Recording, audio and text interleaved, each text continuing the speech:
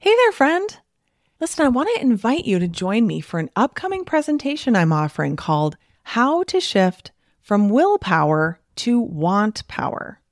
If you're tired of feeling like you have the best of intentions with food and weight, only to have it all fall by the wayside by the time your head hits the pillow at night, then this is for you. If you're interested in making permanent weight loss easier and less of a struggle, then this is for you. If you're curious what want power is, which you probably should be, and can't wait to learn how to incorporate it into your journey toward peace and freedom around food, then this is for you. I'll be presenting live twice on Wednesday, May 1st, 2024, at both noon and 7:30 p.m. Central Time Zone. I'll answer your questions live and we'll have a really good time together. But if you can't make either of those days, I'm not going to make you get a replay emailed into your inbox, only for it to get lost and never be watched, no matter how deeply you want to make time to go through it. Because, honestly, who are we kidding? We've all done this, including me. No, instead, we are offering multiple watch parties for several days after the live presentation. So come watch the replay with other doctors and interact in the chat with them and my team. So either way, whether you come live or to a watch party, it will be worth your time for sure. All you have to do is register at katrinaubelmd.com/wantpower. That's katrinaubelmd.com/WANTPOWER. See you there. You are listening to the Weight Loss for Busy Physicians podcast with Katrina Ubel, MD, episode number 138. Welcome to Weight Loss for Busy Physicians, the podcast where busy doctors like you get the practical solutions and support you need to permanently lose the weight so you can feel better and have the life you want. If you're looking to overcome your stress eating and exhaustion and move into freedom around food, you're in the right place. Hey, my friend. How are you? Welcome back to the podcast. Glad to have you here. Happy September. Kids are back in school. I'm actually recording this in August, and my kids are actually already back in school. Today was the second day of school, and it's going great. First, second, and eighth grade, and they are loving life. Things are good. It's always so nice knowing that the transition is smooth. Everything's okay. Everything is good. My kids go to a Montessori school, so for my eighth grader, he's been in seventh grade obviously last year. So seventh and eighth grade are together in junior high. And then first through third are in what's called lower elementary. So my second grader, same teacher, kind of same kids, pretty much just a little bit of a shift.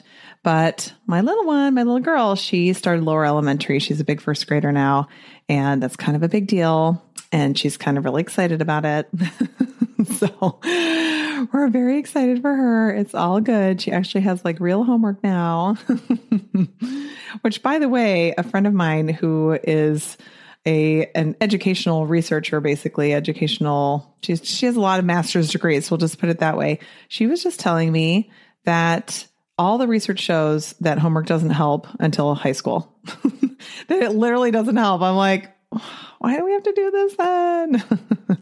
It's the reading out loud. I'm telling you, right? When you have multiple kids who have to read out loud to you, it's like, how much time can you devote? Like, how many 20-minute increments can you give them? Sometimes, honestly, I'm just cooking dinner and I'm only half listening. I'm going to be totally honest with you.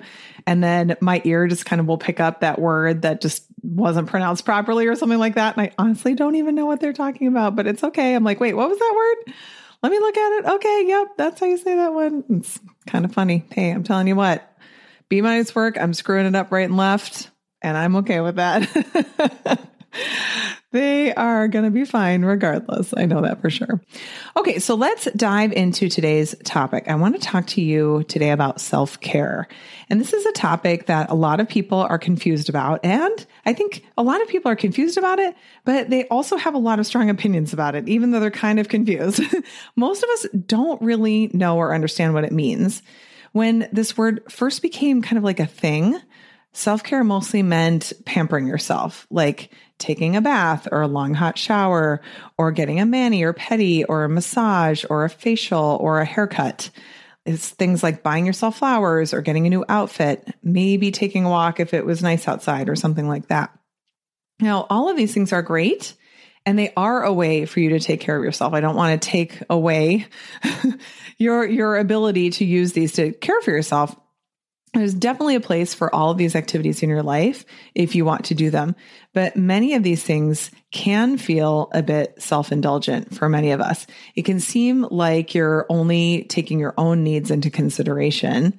And ultimately, we can feel like we're being selfish if we're taking part in self-care. So for example, if your kids are screaming and tearing the house up and you're home alone with them, taking a long shower may not be in the best interest of everyone in the home, right? In that moment, right? It might be nice to get that break and clear your head, right? Sure. But it's not a great idea. And none of the things on the list that I gave you are going to be something that you can do when life is getting stressful and overwhelming and you have 1,000,001 responsibilities right in that moment. So what you do to feel better and to comfort yourself is to eat something. You eat some chocolate, you eat some nuts, eat some of the kids' snacks, eat some of the food you're preparing for dinner. Maybe you crack open the bottle of wine and start on your first glass, right? You name it. For so many women physicians, every day feels like that. The 1,000,001 responsibilities you have at any given moment and feeling like you're messing up on at least half of them, right? And then you use food to feel better in the moment. And what we do is we push off our well-being to the future, thinking that once things slow down, once this big project or deadline is done, once the baby gets older, once the kids are back in school, once the kids are out of the house, then we'll have time to do something nice for ourselves and actually take care of ourselves, but not today. For today, the food or the wine is what's available to make us feel better.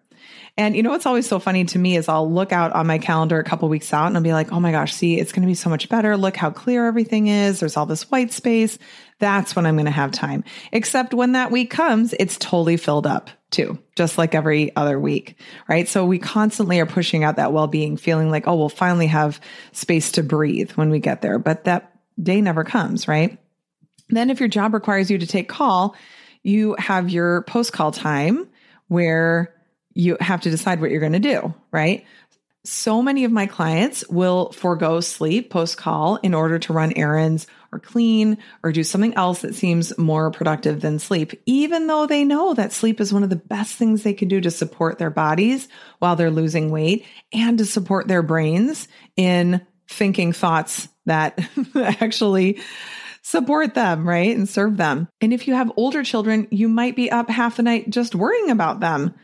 Or maybe your spouse snores terribly or has restless leg syndrome and your sleep is always fragmented and not exactly restful.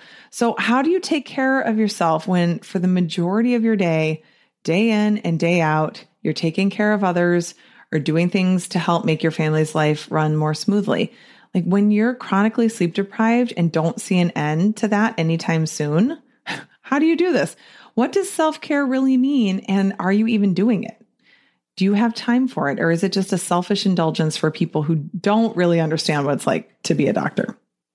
So I went to the dictionary and I looked up the definition of self-care. And here is what it said. Self-care is the practice of taking action to preserve or improve one's own health.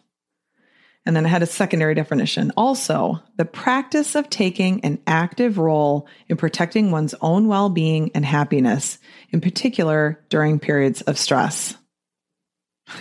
Sound like every day? For most women physicians, every single day is a period of stress to some degree. There's very few times in our lives where we aren't experiencing some sort of stress. So self-care is actively creating, managing, and protecting your own well-being and happiness. Eating and drinking to feel better is absolutely not self-care, okay? Eating a healthy meal that's fuel for your body is self-care, but eating to neutralize your emotions and feel better never is. If self-care is taking action to preserve and improve our own health, then emotional eating is the exact opposite of self-care. And here's the thing, we know this to be true deep down. There's this little part of you deep down, right, that hears me say that and knows the truth in it. Sure, the cookie or the glass of wine offer a little relief in the moment, but they only compound the stress and frustration in your life in the long run. Eating and drinking doesn't make you happier, and it does not improve your well-being. So therefore, it is not self-care. So what creates your own well-being and happiness? Is it getting your nails done and your eyebrows waxed? I mean, that can help, but that's just temporary. How do we create meaningful long-term well-being and happiness? A lot of the time, what generates long-term well-being and happiness is not something that will make you feel better in the moment. Gratification in the moment does not lead to gratification later. So think about it. How often are you so glad you had those 3 glasses of wine at night 4 days after the fact, right? 4 days later, you're not going, that was so great. I'm so glad I did that, especially when I didn't plan it. How often are you so grateful to yourself later that you overate that frozen yogurt you got with the family last weekend? Never, right? Back when I was overeating, I was only ever remorseful of the overeating I did in the past. And sure, I had lots of excuses for why I did it, but I certainly wasn't ever glad I did it. I wasn't ever thanking myself for doing it. If anything, I beat myself up in my mind, wondering why I couldn't be more disciplined, why I couldn't get control over my eating. And then I would just vow to never do it again, which, as you can imagine, lasted anywhere from a few hours to a couple of days at best. We have to find a different way to live our lives, one that actually supports us so that we create the body and life we want moving forward. You can't just wait for this to happen to you, okay? Remember that the thoughts and feelings that you thought in the past drove the actions that resulted in your current overweight body. In the past, you were not taking your future self, who is you today, into consideration. So you created who you are today. If you keep thinking and feeling the way you always have, and you keep taking the same actions, you will continue to create the result of an overweight body and continued crazy brain chatter around food in the future as well. This will not just go away on its own. And it makes sense that all the massages in the world don't seem to solve your weight and food issues, right? A bubble bath is not going to fix this. It might feel good, but it's not going to create the well-being and happiness that true self-care does. So well-being is created by 2 things: making choices today that support your future self and managing your mind. So let's break these down. Somewhere along the line, many of us were raised with the idea that spending any time on yourself is indulgent and selfish and is taking time away from the truly quote unquote important people in your life. If you're a mother, then you should be spending as much time as possible with your children, particularly if you work outside of the home.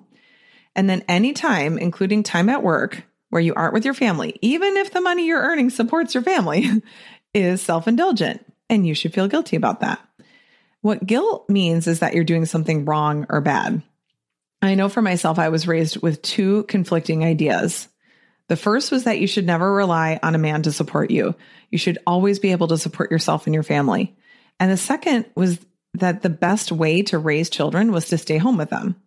So if I take on both of these beliefs, then I'm always doing something wrong. I've set my life up so that I can't ever win, simply because I took someone else's thoughts and decided to believe them. If I was at work, then I wasn't doing a good job as a mom. If I stayed home as a mom, then I was too reliant on a man. Either way, for sure, I was doing it wrong, right? I know that so many of my listeners were raised with similar conflicting beliefs that simply result in us feeling guilt. So you probably have them too. That guilt surfaces for my clients when they think that doing the work to lose weight and manage their minds is self-indulgent and selfish. They think they should be spending more time with their families because they're already away at work so much. But what I help them to understand is that guilt is actually an indulgent emotion. You don't get a gold star from the universe because you experienced guilt. Okay? Many of us believe that if we aren't feeling guilty for being away from our families when we're at work, then we aren't a good person or a good mom. But guilt is an indulgent emotion because it never creates anything useful. What I see in my clients' lives is that they feel guilty about not taking more time with their families, so they don't do the coaching work required to get the results they want. But in that supposed extra time that they now have available because they aren't doing the coaching work, they aren't actually more engaged with their families. They might be in the physical presence of the family more, but they're on their phone or they're mentally and emotionally checked out. They're not actually showing up as the person they want to be. And rather than curiously looking inward to see why they aren't doing the coaching work that they know can help them be that person they want to be, they blame the program or their lives. I just don't have enough time. I'm too overwhelmed. Too much is expected of me. Now's not a good time. Once the kids are back in school, right? On and on and on. We just keep pushing it off to the future, believing that our lives will be different and better than even if we make zero changes now. And unfortunately, it just doesn't work that way. So carving out time to clean up your brain is one of the very best uses of your time. We don't walk around going, listen, I am just too busy to brush my teeth. I mean, I have stuff to do. I have a family to take care of and patients who need me. No, we simply brush our teeth, even if it means being away from our family for a few minutes. Doing your thought work is the same thing. When you perform some mind hygiene in the form of a thought download and some models, or watching a teaching video in my program and then doing the accompanying worksheet to apply it to your life, you are taking the steps required to move yourself toward that future self that you want to be. If you want to be a better mom, what steps are you taking today to make sure that happens? If you beat yourself up for yelling at your kids and vow to do better tomorrow, you'll get the same result that you get when you overeat and beat yourself up and vow to do better. The result is the same. It's that nothing changes. Your well-being and happiness do not increase. The way to protect and improve your well-being and happiness is by taking steps every day that bring you that much closer to who you want to be. This is the only way you can make this work. If you feel guilty taking time away to do your thought work, the answer should not be to not do your thought work, okay? The answer is to do your thought work on why you feel guilty when you do it. Do you see the difference? Feeling guilty is not a badge of honor. Nobody lays on their deathbed and says, I just wish I'd felt more guilty. Like I'm such a good person because I felt so guilty. This is really important to sit with because some of you are going to have some internal resistance to this based on programming from the past. When you choose to participate in a coaching program or anything that offers you some self-improvement, to get the results you want, you will have to allocate some of your 24 hours in every day to that work. That is a neutral fact. You then get to decide how you want to think about it. Rather than, this is going to be hard. I'm going to have to ignore my kids and my spouse. I know I should feel good about doing things that support me, but I just don't. Instead, take ownership of your own life. You get to decide whether it's hard or not. You get to decide if taking 15 minutes to yourself is ignoring those you love, or if it's the best 15 minutes you take every day because of who you are with those you love once you've done that work, right? You decide what you feel good and bad about. What's truly selfish is not being willing to work on yourself. Saying that the current status quo, which isn't who you want to be, is all that's possible for you. If you really want to give to those you love, become the person that you want to be when you're in their presence. Okay. The way you accomplish this is by working on your mind and making decisions every day with your future self in mind. You may have noticed that earlier this month, JAMA, Journal of the American Medical Association, published an article showing the benefits of coaching. It was titled Effect of a Professional Coaching Intervention on the Well-Being and Distress of Physicians. And it was a randomized clinical trial performed on 88 physicians at various Mayo Clinic sites. And the findings were that those who received professional coaching had a significant reduction in emotional exhaustion and overall symptoms of burnout, as well as improvements in overall quality of life and resilience. I already knew that coaching works, and so many of you already know this as well, but now we even have data to show it for those of you who are very, very data-driven. I know some of you really are. Now, I know many of you have been listening to this podcast for a while and have lost tons of weight on your own, and I am so excited for you. But I do want to offer to you that participating in a coaching program will up-level your life like never before. I can help you lose the rest of the weight, or you can do that on your own. Ultimately, what's most important is that you learn how to work on your mind. I recently met some female physicians who have been listening to the podcast and thought they were doing thought downloads and models on their own correctly. And they kind of quickly found out that they had a lot of learning and improving they could do to make their coaching work so much more impactful for themselves. It's like, this is what I think of as like, you think of like an onion and the first layer is learning the model and you're like, oh my gosh, it's amazing. Okay, that's it, right? No, there's so many more layers underneath that. All right, have a great one. I'll talk to you very soon. Take care. Bye-bye. Did you know that you can find a lot more help from me on my website? Go to KatrinaUbelMD.com and click on free resources.